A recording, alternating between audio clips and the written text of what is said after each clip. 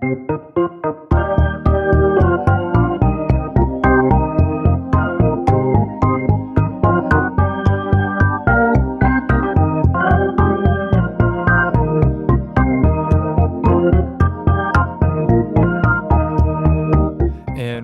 with episode 2 of Swift Unwrapped. I'm Jesse Squires. And I'm JP Simard. So I'm an iOS dev at Instagram. You also may know me from my open source work on GitHub or as the curator of Swift Weekly Brief. And I run the Cocoa team over at Realm, responsible for the Objective-C and Swift frameworks. And on the side, I like working on Swift tooling, things like SwiftLint, Jazzy, SourceKitten. And really, this show is all about talking about what's going on in Swift, the language. There are lots of podcasts out there on general iOS development, but Jesse and I really wanted to focus on Swift, the language itself. Yeah, and this podcast is really a commentary on the Swift Weekly Brief newsletter. And in this podcast, we'll be diving deeper into the topics discussed in the Swift Weekly Brief newsletter as kind of a commentary on what's happening with all the various projects on Swift.org. And we plan to cover topics for beginners as well as more advanced users. And we hope you enjoy the show. Let's dive right in. Something that's been happening lately is just a lot of interest and work around SourceKit in Apple, specifically work to get it compiling by default on Linux. Now, just to give a bit of background, SourceKit is part of the open source Swift release, and it was released just over a year ago at this point as part of Swift's initial open sourcing. And it's kind of Apple's answer or Apple's equivalent to libclang for C-style languages, but for Swift. And it's really meant to provide kind of external consumers, whether that's other tooling at Apple that's on top of the compiler or even people outside of Apple, to provide that level of tooling that they can build things like ID-like functionality or other tools that will hook into some of the compiler functionality. We touched on this briefly last time. So some of the features that it enables are things like code completion, syntax highlighting, documentation generation. Basically everything you need to build the typical IDE features that you're familiar with, and you've probably seen SourceKit working and or breaking in Xcode. Definitely when Swift was first released, you probably remember all of the SourceKit terminated errors and all of your syntax highlighting in Xcode would go away. This is the framework that powers all of that. Yeah, and just touching on that, just because it probably hits a nerve with a lot of early adopters who are using Xcode 6 in the early days. The pain is almost over. I mean, I haven't seen those crashes for a long time now. Well, yeah, absolutely. We touched on this briefly last time, but the Swift compiler team has been fixing bugs, especially in the last 6 months, a lot of crashers. You even have the Swift crashers or what is it? There's a Twitter account that posts about fuzzing the Swift compiler all the time and posts files PRs even with compiler crashers. And at this rate, the Swift compiler team's actually been fixing issues, fixing crashers faster than they're reported, which is a great step. Yeah, I think the name that comes to mind there is Slava.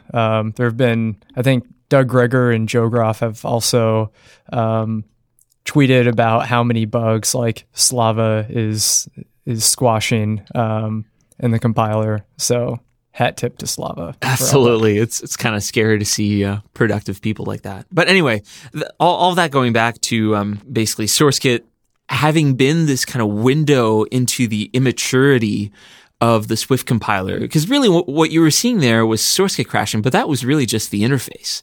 The real issues were the compiler bugs. And so it just so happens that users of Xcode typically saw SourceKit as kind of the source of the view into those crashers. But it wasn't so much that SourceKit itself was terribly buggy, which is probably news to some people. It's really generally a relatively thin wrapper around functionality that typically lives in the compiler itself. Yeah, so redirect your anger. That's right. You're allowed to be angry. Just be angry at the right thing.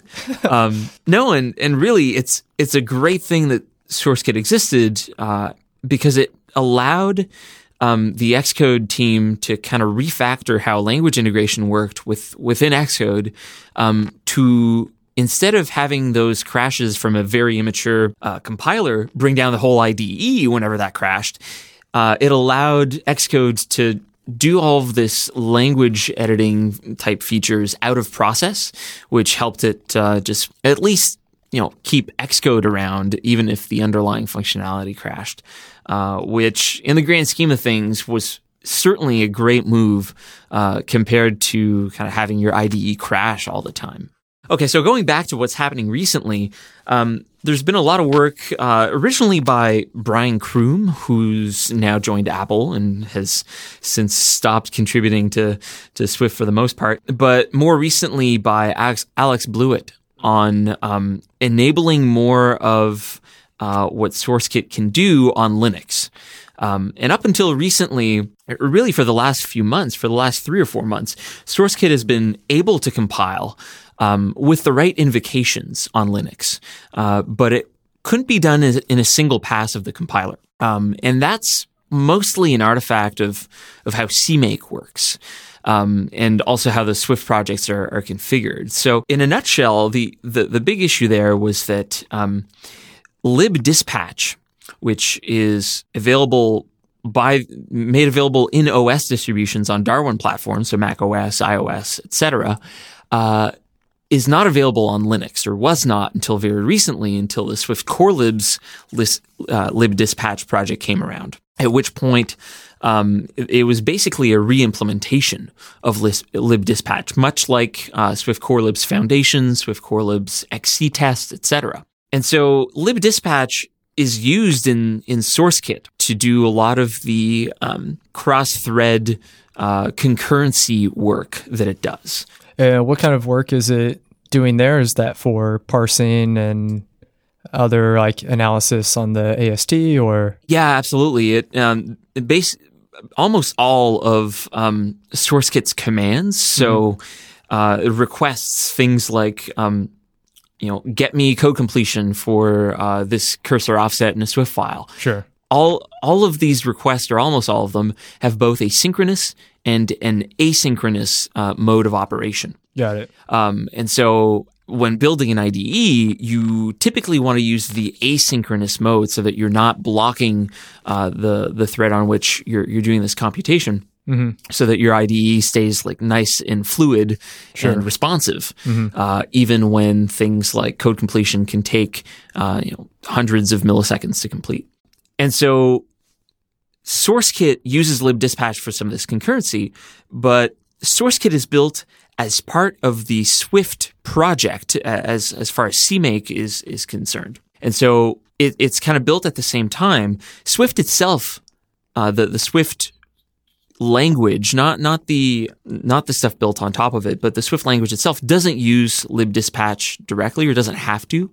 And so the general flow for building Swift, libdispatch, and SourceKit has generally been, first you build Swift, and then you build libdispatch, because it depends on Swift to build its Swift overlay, this kind of concept that allows non-Swift APIs and libraries to expose a Swift-like API wrapper, which internally among the Swift tooling is called Swift overlays. And they have these for all of Apple's Objective-C frameworks. They're overlays, they're API notes, which is kind of a similar concept. I'm sure we'll cover it at some point in the show. Right. And this is basically what powers all of that bridging between Objective-C and Swift. That's right. It powers quite a bit of it, putting aside the Clang importer for now. Right. And so Swift is built, and then libdispatch is built because it depends on Swift to build its overlay. But if you'll recall, SourceKit is part of the Swift project.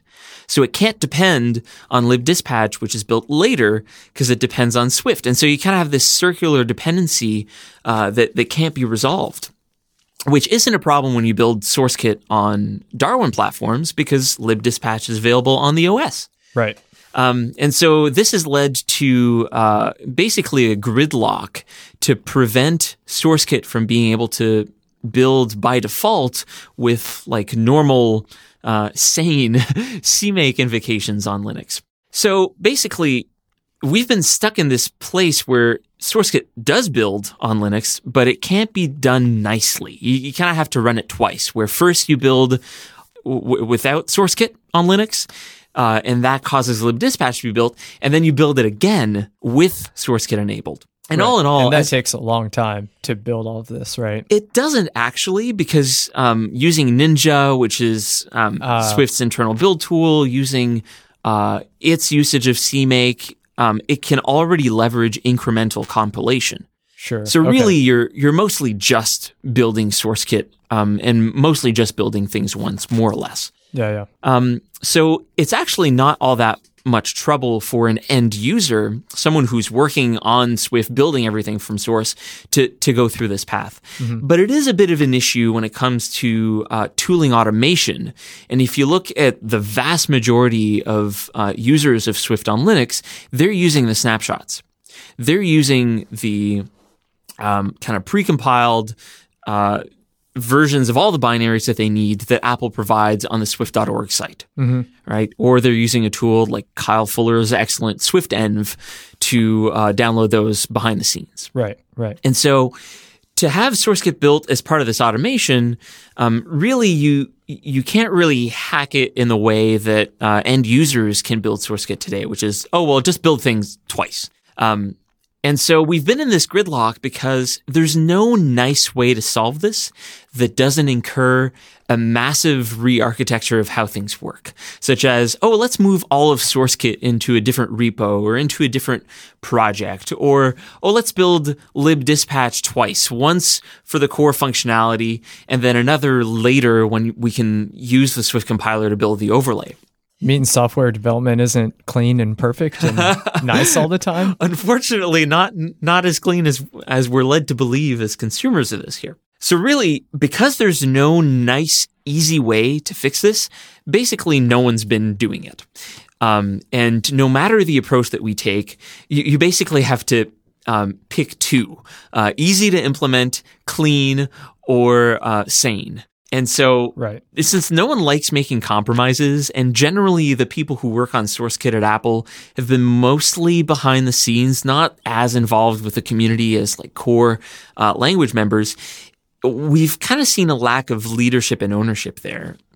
And I say that with total respect for Argyrios and some of the other people who work on SourceKit. I think their priorities are just slightly different. They're more attuned to local teams, like supporting the Xcode team, than say the external community. Sure, which makes sense. I mean, it makes total sense. You know, Apple's a commercial company. They need to cater to their own interests as well. Sure. All right, so massive digressions here, but hopefully that sets a bit of the background here.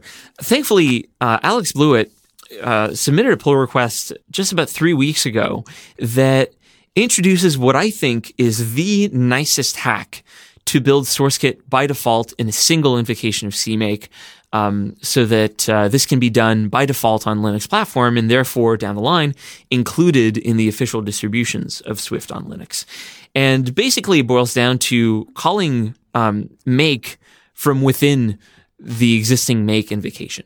Basically, it extracts out SourceKit as a separate make invocation that when you're running the build runner, this build script in Apple's tooling, it will also in itself kind of span a sub make to SourceKit. Right. And he's been able to do this in about like 30 lines of code, of diff.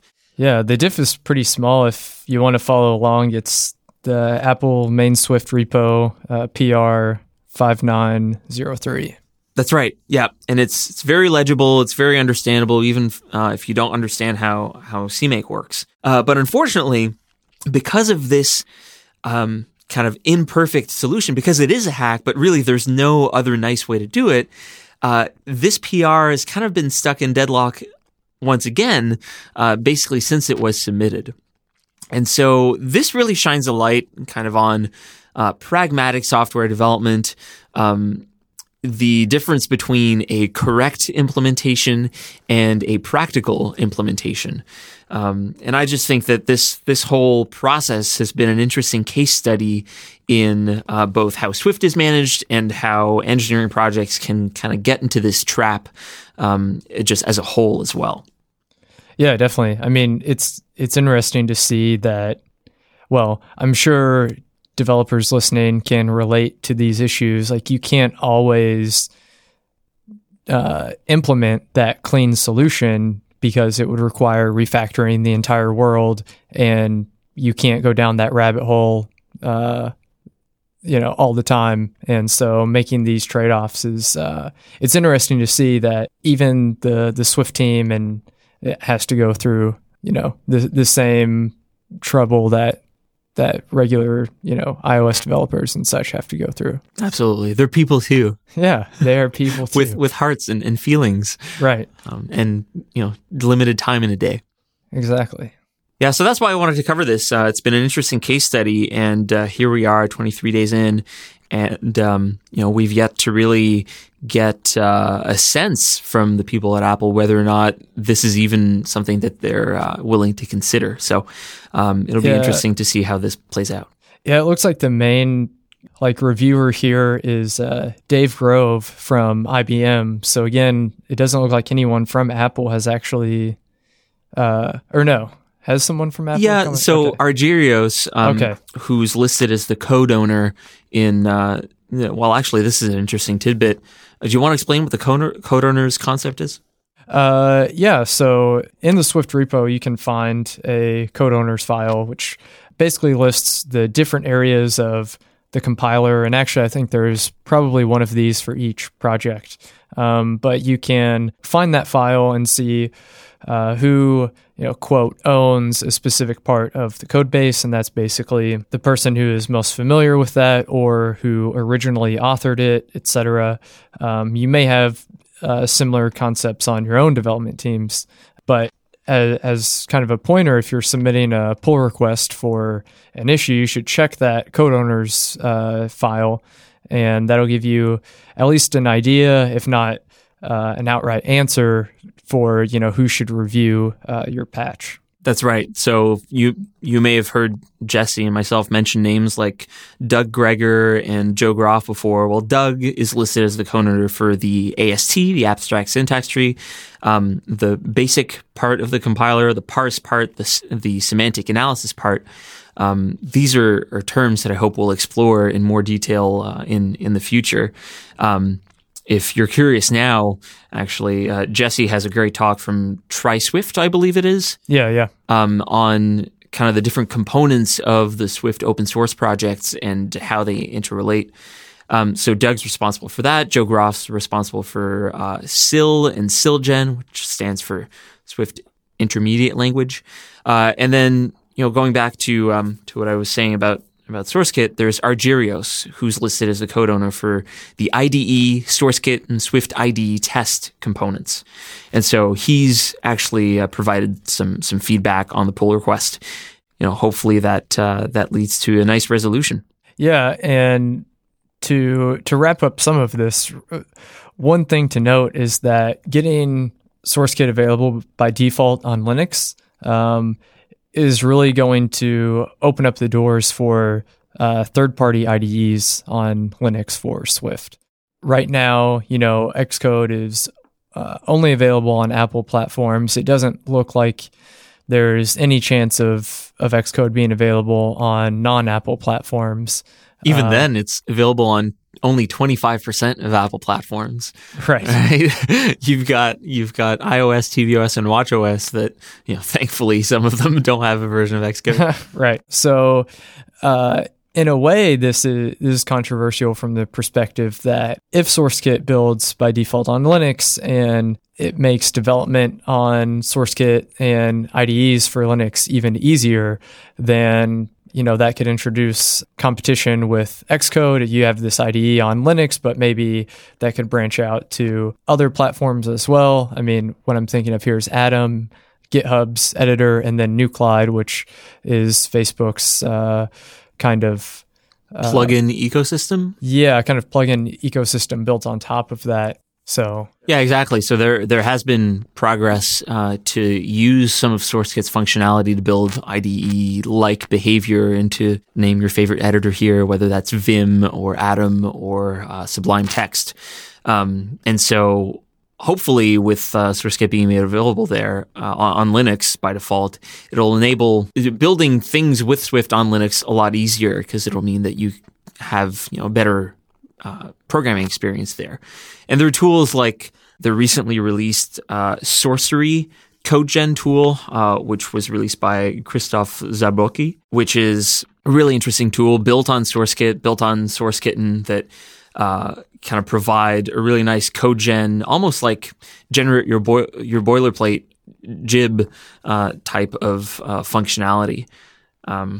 So tools like that, tools like Swiftlint and Jazzy, if SourceKit's available on Linux by default, it means that if you need to have any infrastructure that kind of runs these tools or tools like it, you don't have to maintain Macs in your infrastructure. You can run this on AWS in a Linux instance or spin up a Docker image or Docker VM, things like that. So it really kind of opens up the realm of possibilities, if you will, of things that you can do on Linux. Yeah, no more farms of Mac Minis in server racks.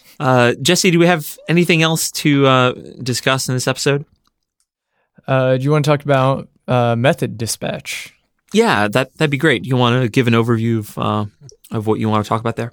Sure. So this week, Brian King at Raise Labs wrote this article about method dispatch in Swift.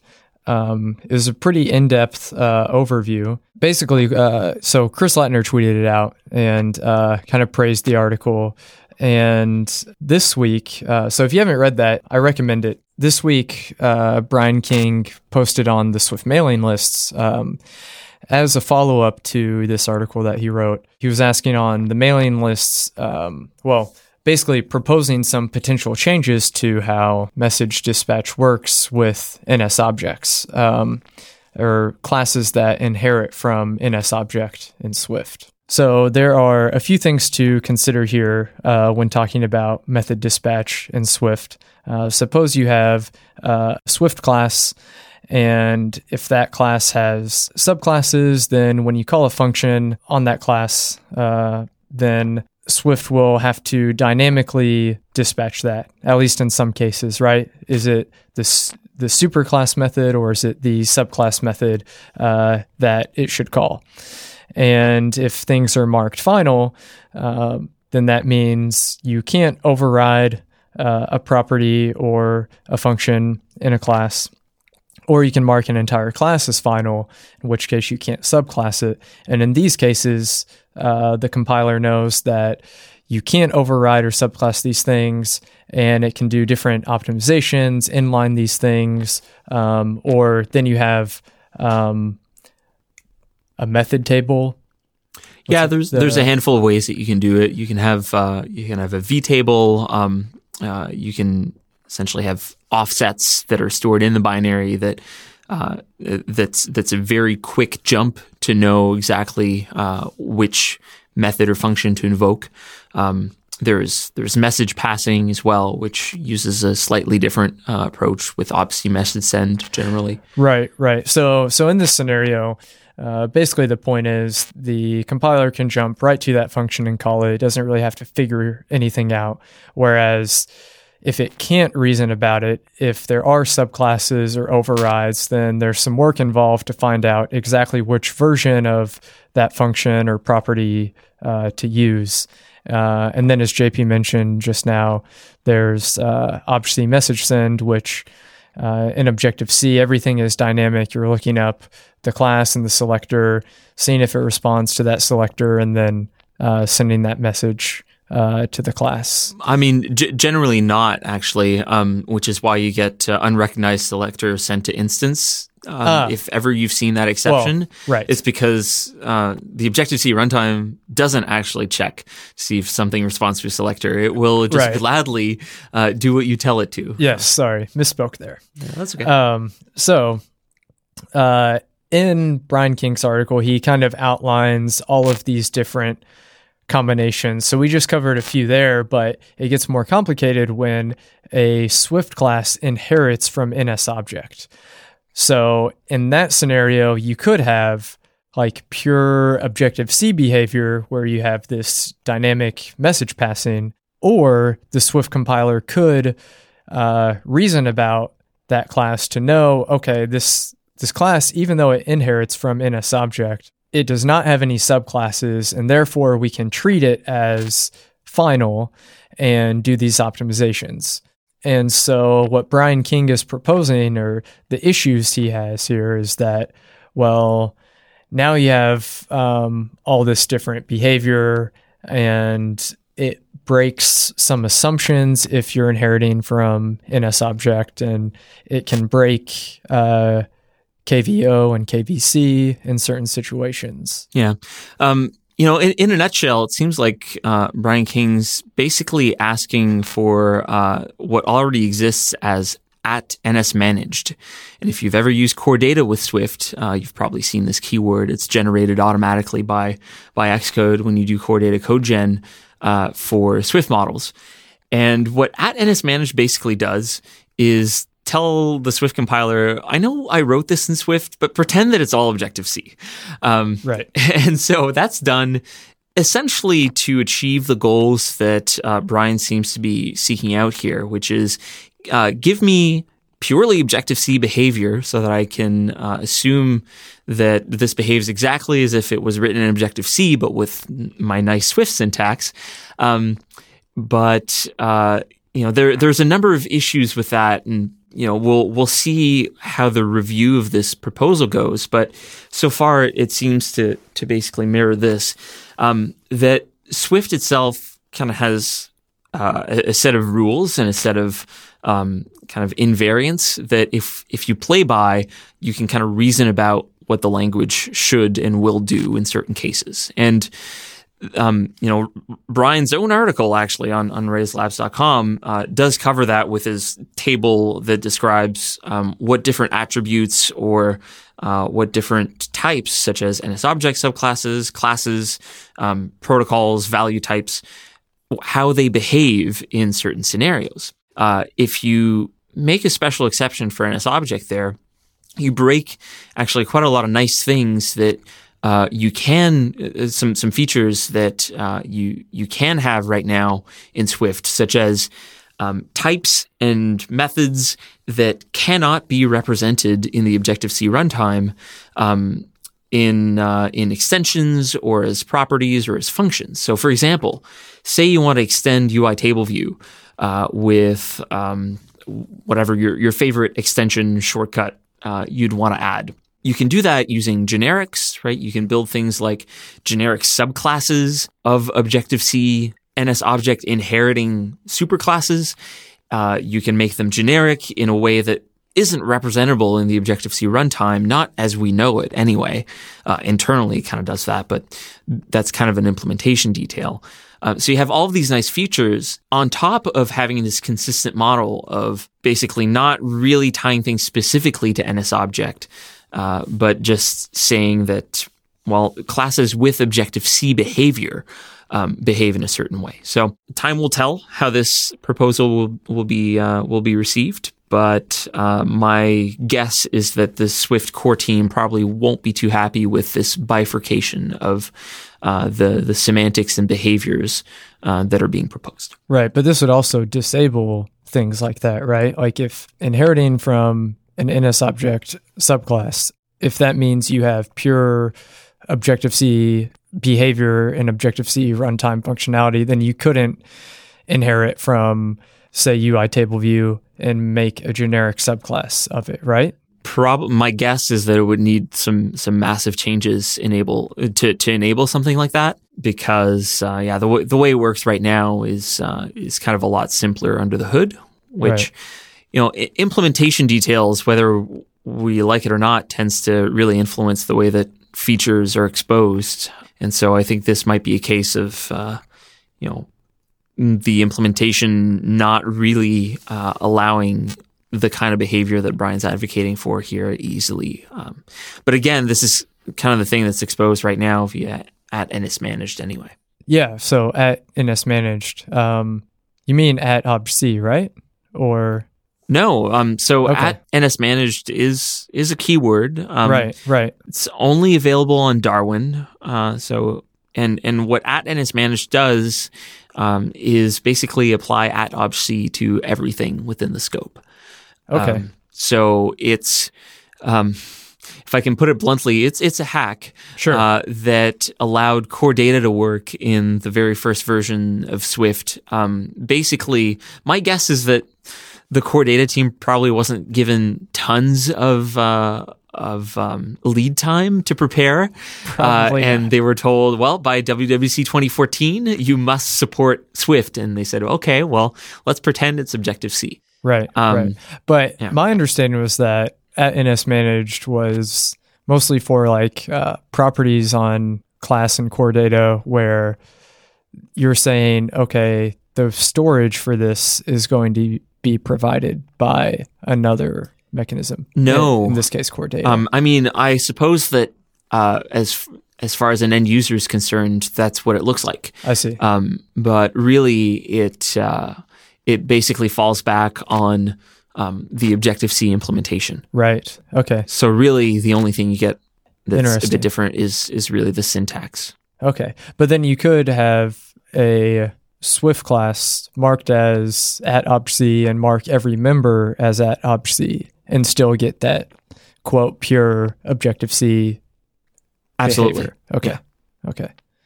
But a shortcut, if you just mark the entire class as NSManaged, then that works too. If memory serves, Okay. that does the same thing. I haven't looked at that in a long time. Okay. Well, we can look that up later to verify. That's right. But cool. Okay. Well, I think that's all we have for this episode. You guys can find me on Twitter at Jesse_Squires or jessesquires.com. Thanks for listening. You can find me at SimJP on Twitter. Thanks for listening.